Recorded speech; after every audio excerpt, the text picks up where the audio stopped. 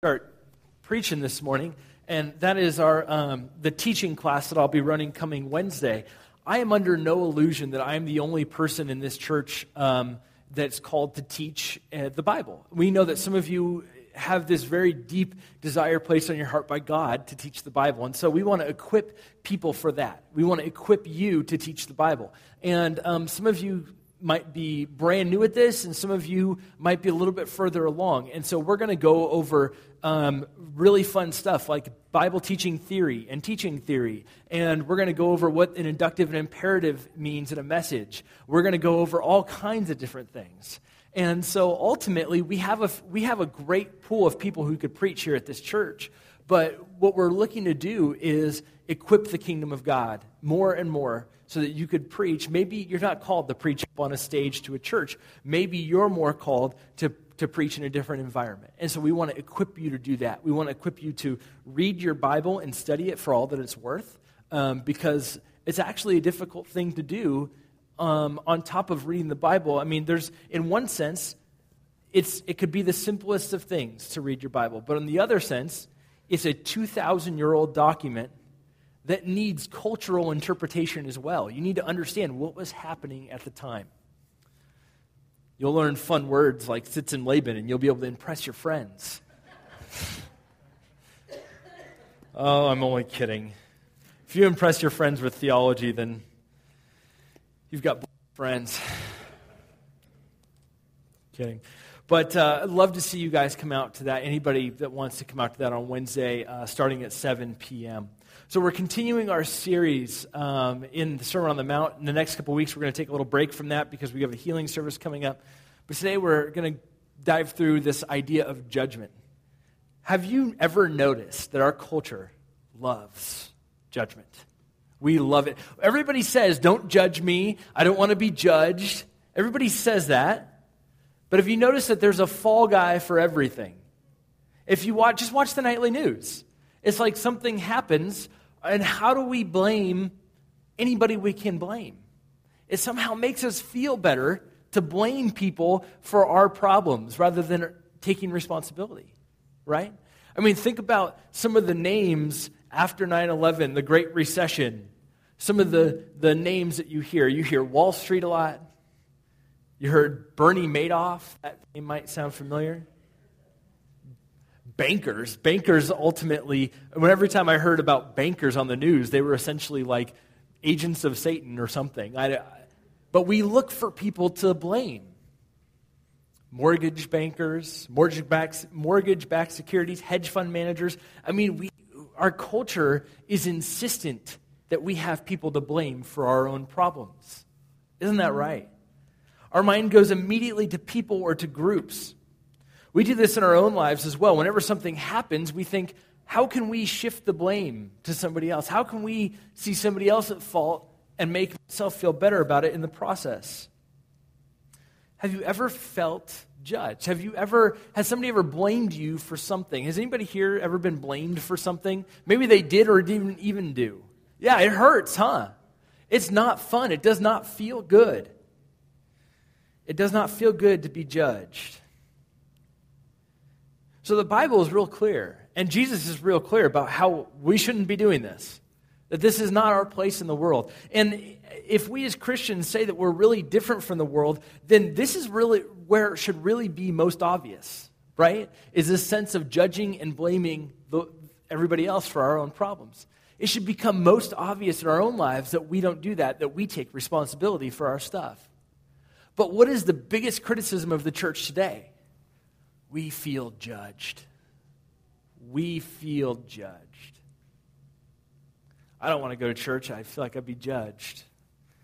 Now, there's some legitimate claims there. I mean, there's people, they're speaking out of experience. Maybe some ultra-religious person in their family, or maybe it's somebody in their family or somebody, friends, somebody at work that has judged them in the past.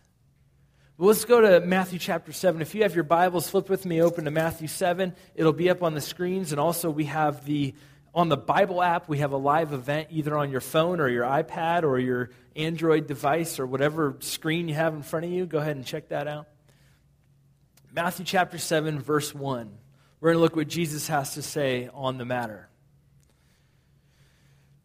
he starts out by saying, "Do not judge, or you too will be judged. For in the same way you judge others, you will be judged. And with the measure you use, it'll be measured to you."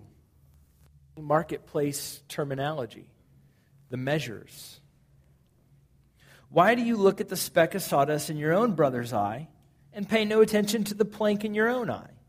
How can you say to your brother, 'Let me take the speck out of your eye,' when all the time there's a plank in your own eye? You hypocrite, first take the plank out of your own eye, and then you'll see clearly to remove the speck from your brother's eye. Do not give dogs what is sacred. Do not throw your pearls to pigs. If you do, they may trample under them under their feet and turn and tear you to pieces." That's a highly misinterpreted chunk of Scripture. We're going to get there today. But first, I wanted to start out by saying, isn't it amazing how our culture finds being judgmental as just a normal part of life? The top 10 reality TV shows in 2011 and 2012, let me list them for you. American Idol performance, The Voice performance, American Idol results, X Factor performance, X Factor results, The Voice, Survivor South Pacific, America's Got Talent, Survivor One World, and Dancing with the Stars. What do all these shows have in common, except for the survivors? They have a panel of judges. We love to watch these shows on TV. These are getting millions and millions and millions of viewers watching these shows because we love it when Simon Cowell rips somebody to shreds, right? And we all secretly want to be like Simon Cowell, right? You think, oh no, that guy's a jerk. I would never do that. Except for you want to do it. Deep down inside, that guy is mean to you at work, and you're like, oh, I'm going to be like Simon Cowell to him. I don't even know if he's on that show anymore. I think he's not. But you think, I want to tear that guy to shreds. We think in our minds how we might rip somebody down after they've really gotten to us, don't we? We love judgment. The reality is we live in a world of hypocrisy. We live in a world that says, don't judge me, and yet we love watching people get judged. The shows that didn't make it on the list were all the Real Housewives shows, but they were up there too. That's all that's happening is producers are getting people in a room and saying, judge them for their stuff. Judge them for what they just said. Judge them, judge them, judge them. It's just amazing in our culture that nobody likes to be judged, but we all love watching it happen. What happens to our humanity? What happens to our culture? What happens to our world? What is Jesus talking about here when you get judged? I think the best example is Survivor. When you get judged that you're not worthy, you get kicked off the island, right? Right? That's what happened. I've never seen the show. That's what happens, right? Okay. Actually, that's not true. I saw the finale of the very first episode, or the very first season of Survivor when I was like in high school and it was all the rage.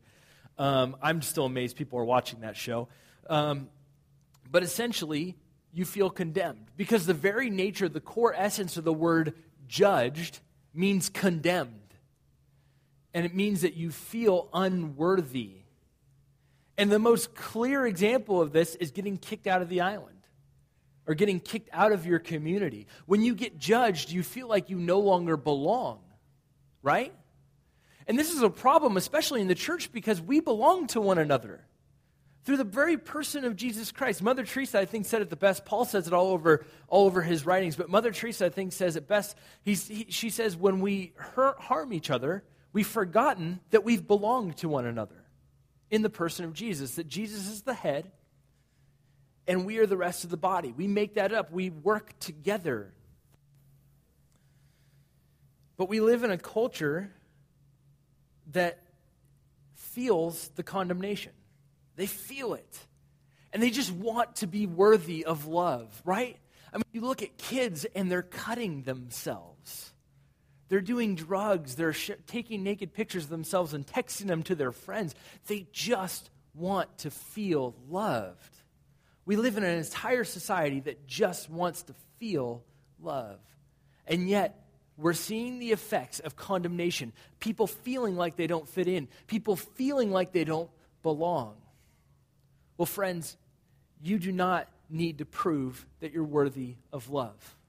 Jesus Christ has already proven that for you with his work on the cross. You do not need to prove that you're worthy of love. So many times we go through life because of our feeling of unworthiness, because of our feeling of being condemned. We do things to prove that we're worthy of God's love. And it comes out in really strange ways. God has already proven that you are worthy of love. Let's look at Colossians 1:15 through 17 real fast.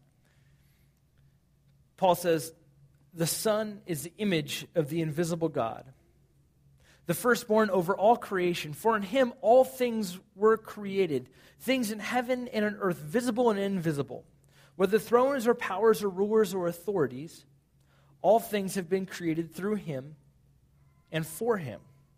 He is before all things," and I want you to get this, "and in him all things hold together." In him all things hold together, which means all of humanity is held together somehow in the person of Jesus Christ. God holds us all together, especially the body that is the church. So Jesus says, when you judge, you'll be judged on that same measure. A lot of times that simply just happens to us here on earth. We judge somebody and then it comes right back on us in a very practical way. And sometimes that happens in the time of judgment. But here what Jesus is kind of referring to is, when you think about this, is the effects of the entire community. Now, have you ever been at work and somebody's gossiped about somebody else? We primarily live in small communities, right? Of 100 or so. You know, your friends, your family, your work, your church. Maybe there's baseball games and soccer games and school people and things like that. But we primarily go from little community to community, community, community. When we're being judged in one of those communities, or when we're judging somebody else in one of those communities, we're condemning, making them feel unworthy, and making them feel like they're outside of the inclusive circle that we've built, which affects the entire community, doesn't it? When there's a problem going on inside a church, everybody feels it. When there's a problem going on inside of your work, everybody feels it. Somehow, Colossians 1:17 is right. Jesus has us all held together. And somehow we're so connected that we feel each other's problems, we feel each other's burdens, we feel each other's pain. So there's an effect on somebody else, especially, and it's most noticeable in like your workplace or your family. When somebody else is being judged, when somebody else is being looked down upon. It's most notable there.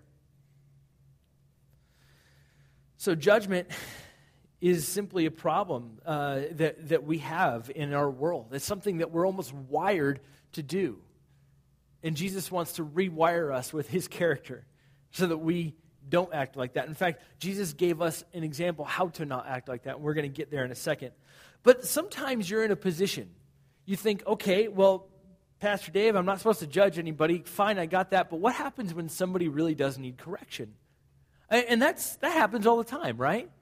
People screw up, and you're maybe in a position of leadership, and you need to simply help them along to do the right thing.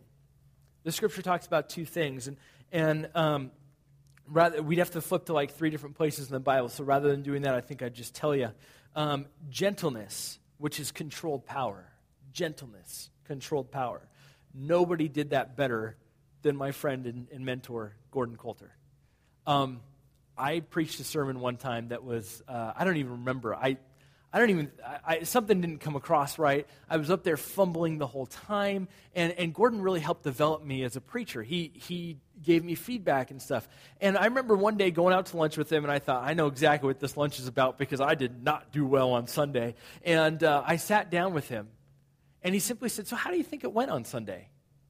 And I was so hard on myself. And he just talked me through it, real quiet like. And it got me to the point where I realized, I get it. I get what I did wrong. And I didn't feel condemned because Gordon had been there himself.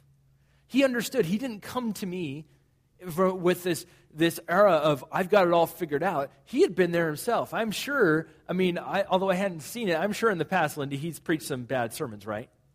1 or 2, at least.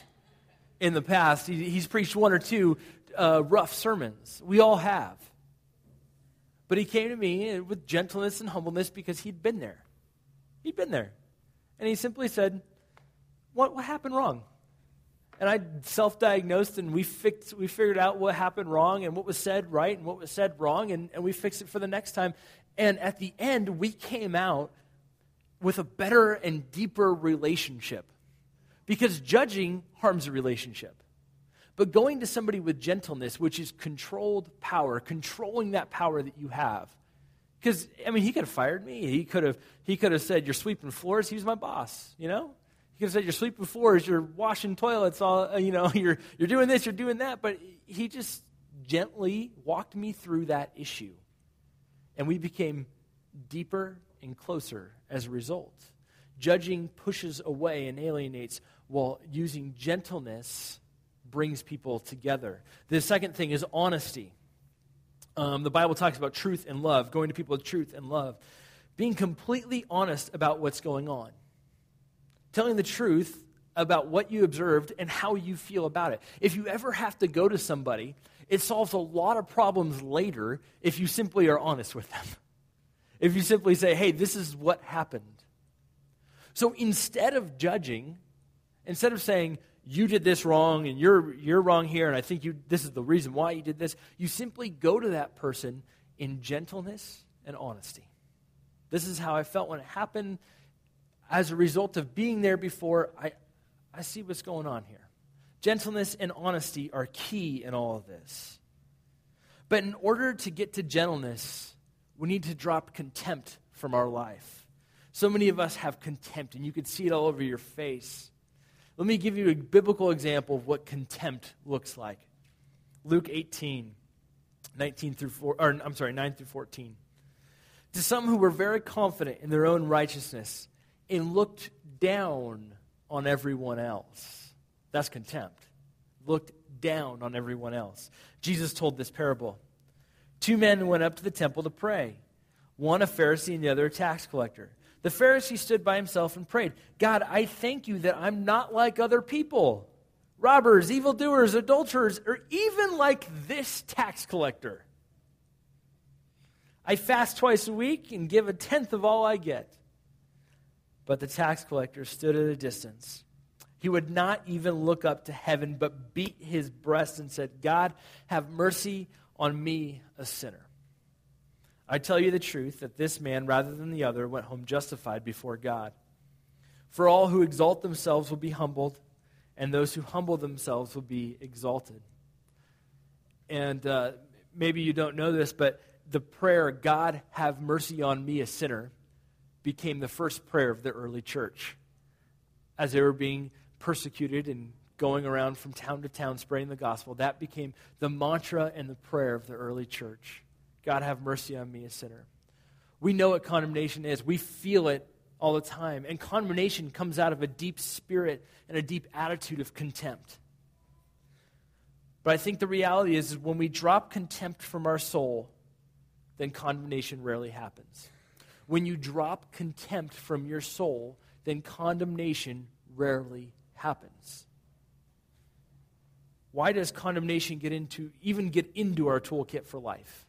Somehow we've got this thing, and it is kind of like in our tool bag. We know that if we condemn somebody or judge somebody, make them feel unworthy, we can get them to do stuff.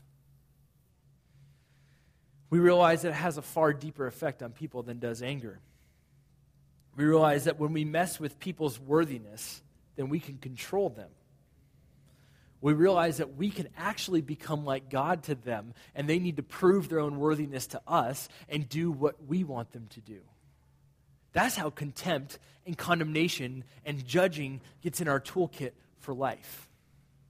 And it becomes one of these things that once it's in there, it's so hard to get rid of because it's a deep-seated attitude in your heart. And there even seems to be something righteous about condemnation. So like the Pharisee, God, thanks that I'm not like these people. And I don't know what you do when sometimes, like when I drive, obviously I'm a saint when I drive, and I don't speed and I don't drive like other people. That's not true.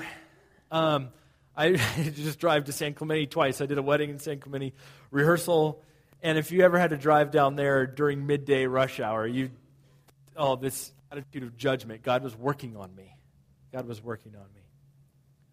But it gets in your toolkit for life. It just comes on out. And you think, God, thank God I'm not like that driver over there who's cutting in and out of people. That guy's crazy. And you begin, it starts small, but you begin to do that. One day, when I was still in college doing my undergrad at Cal Poly Pomona, there's a guy holding a sign. I've told this story before. The sign was condemning people. And he was a Christian guy, and he was trying to get people's attention. And it basically said, girls in short skirts, you're sinners. People that are walking by and you don't read the Bible, you're a sinner. I mean, basically, he's calling everybody a sinner.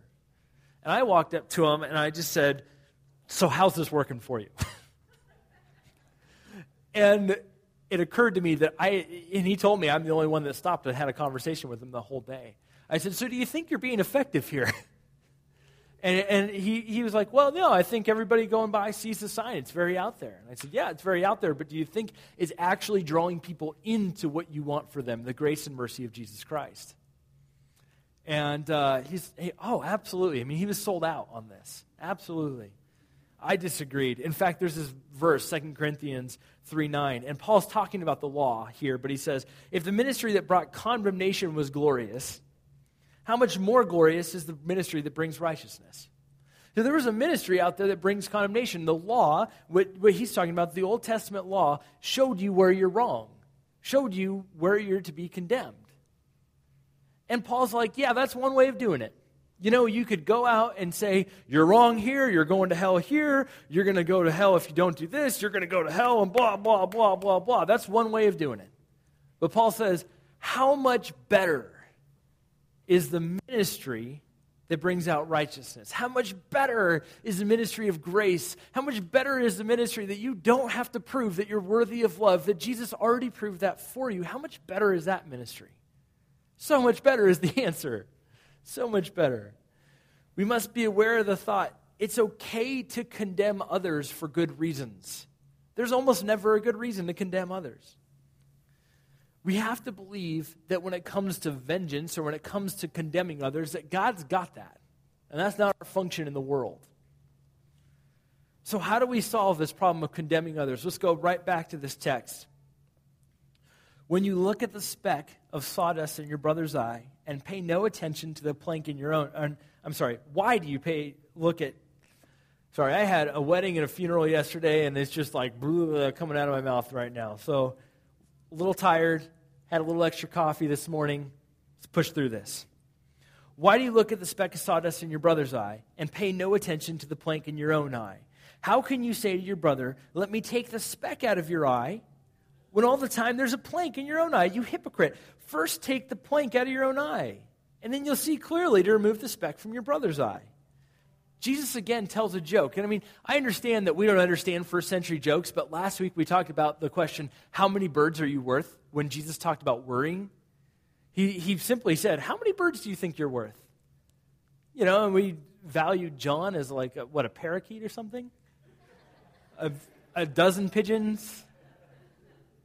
Matt, you've at least got a parrot, and, how many birds are you worth? You can't quantify that. Jesus is telling a joke here, just like he's saying, people would have laughed out loud when he said, you try and go after that little speck of sawdust. You got to remember, Jesus is a carpenter, so he knows about all this stuff. He said, but you have a giant plank in your own eye.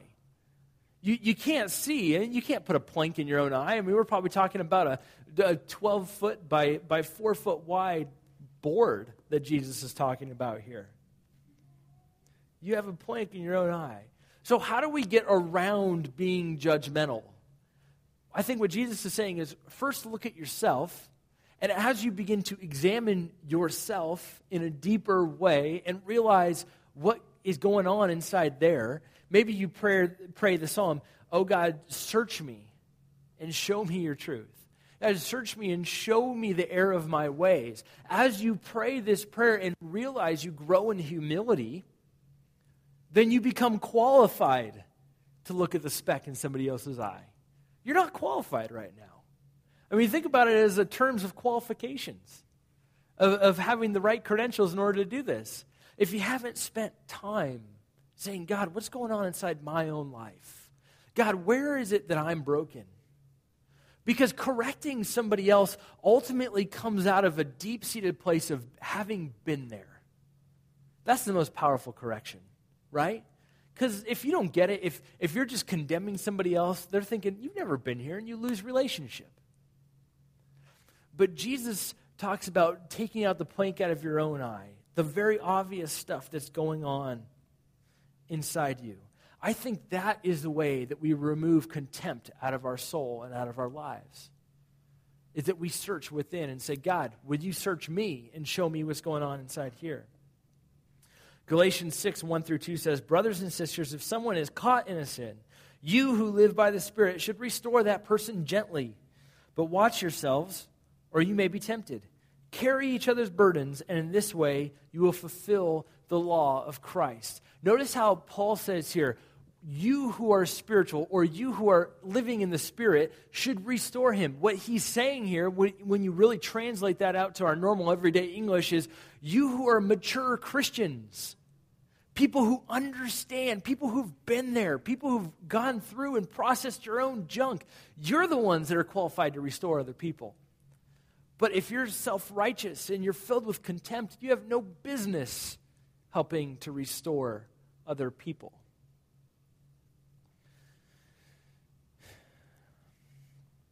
So this brings us to really our next chunk of scripture here, which is very misinterpreted over the years. But simply, this all starts by realizing our own need for forgiveness. So Jesus, after all this judgment stuff, goes and says this, which is a very cryptic thing, and we'll break it down for you. Do not give dogs what is sacred. Do not throw your pearls to pigs. If you do, they may trample them under their feet and tear you to pieces. So over the years, people have interpreted this as do not give good things to people that don't deserve them. That could not be further from what Jesus is saying here. He is saying, beware of giving good things to people. He is saying that, but here's what he means. If you actually had a dog and a pig up here, and you actually brought like a dog a Bible to eat, and you brought a pig a bunch of pearls to eat, something that's not helpful to them at all, and they can't digest them, they're eventually going to turn on you and eat you because you're at least edible, right? That's what they're going to do. And you have to understand, first century dogs and pigs are completely unclean animals in the Jewish world. Dogs were wild. They had a reputation for snatching babies and eating them. Yeah, this is pretty wild. When I was in Israel, that's why I was so scared when I was in Israel and ran into a Bedouin dog out in the middle of the desert. I was a little bit scared by that. Luckily, Bear Grylls saved me, and I'll tell you that story later. I've already told you that story. Bear Grylls wasn't actually there. I just followed Bear Grylls' advice. Anyways, so this is not the clearest of statements, but what Jesus is saying is don't force good things on people that don't want them. See, restoration and correction can actually be a good thing. Jesus went through the New Testament rebuking. The Pharisees went through the New Testament accusing. Now, there's a really important dynamic that happens here. The word rebuke means to honor somebody because you love them and care for them in such a way that you bring them and guide them into the real truth, into the real air of their ways, because you care for them so much you don't want to see them go down that path. That's what that means. And so what Jesus is saying is, if you're forcing these good things on people that don't even care, that don't want it, then they're eventually going to turn on you. It's actually a commentary of what the Pharisees were doing, because they had the law, which was good.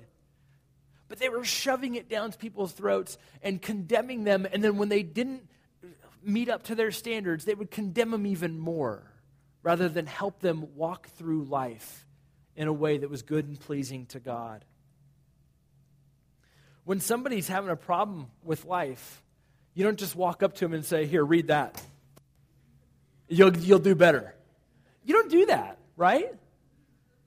I mean, obviously some people need some guidance in all of this. You don't just shove a Bible down their throat and say, read it. You clearly need this. What you do is you simply walk through life with them. That's an example of giving pearls to pigs or giving what's sacred to a dog.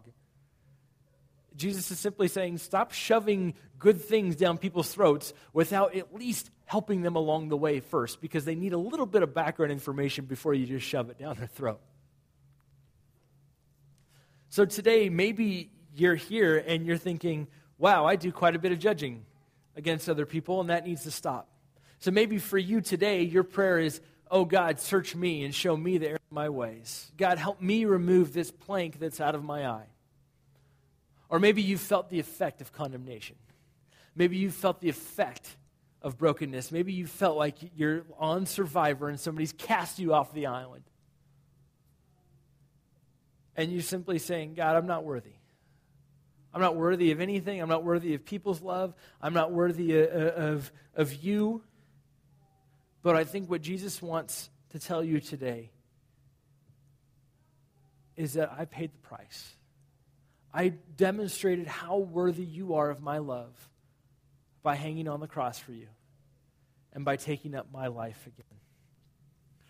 So maybe you're here this morning and we simply just need to pray in one of those two directions. God, search me. Or God, show me how worthy I am of your love. As the band comes, I'd like to just lead us in this moment of prayer. Father, today there's some of us here who are simply judgmental people. God, we don't mean to do it. It just is something that's thrown into our tool bag of life. And we just hurl it out on people and we hurt people. And God, we pray that you would change our hearts. God, we pray that you would change our lives. And God, that you would simply search us and help us see what it is about us that needs to change. God, would you remove condemnation from our heart and from our soul? And God, would you help us to see people your way, to be gentle and to be humble with them? Father, people from any background, any walk of life, help us to remove any of the prejudices that come up over a lifetime and to look at people the way you do. And God, maybe there's some people here today that simply do not feel worthy. God, we declare right now that they are worthy of your love, that you have already paid the price for them, that they do not any longer need to prove that they are worthy of love. But God, that you have paid that price for us, and you have proven and shown us that we are worthy of love. So maybe some of you right now just need to say, yes, Jesus, that's me. You need to say, yeah, I need to accept that right now. I need to accept your love, and I need to put my confidence in you. So we just pray that that would be between you and God right now, and that you would do that. In the name of Jesus, we pray. Amen.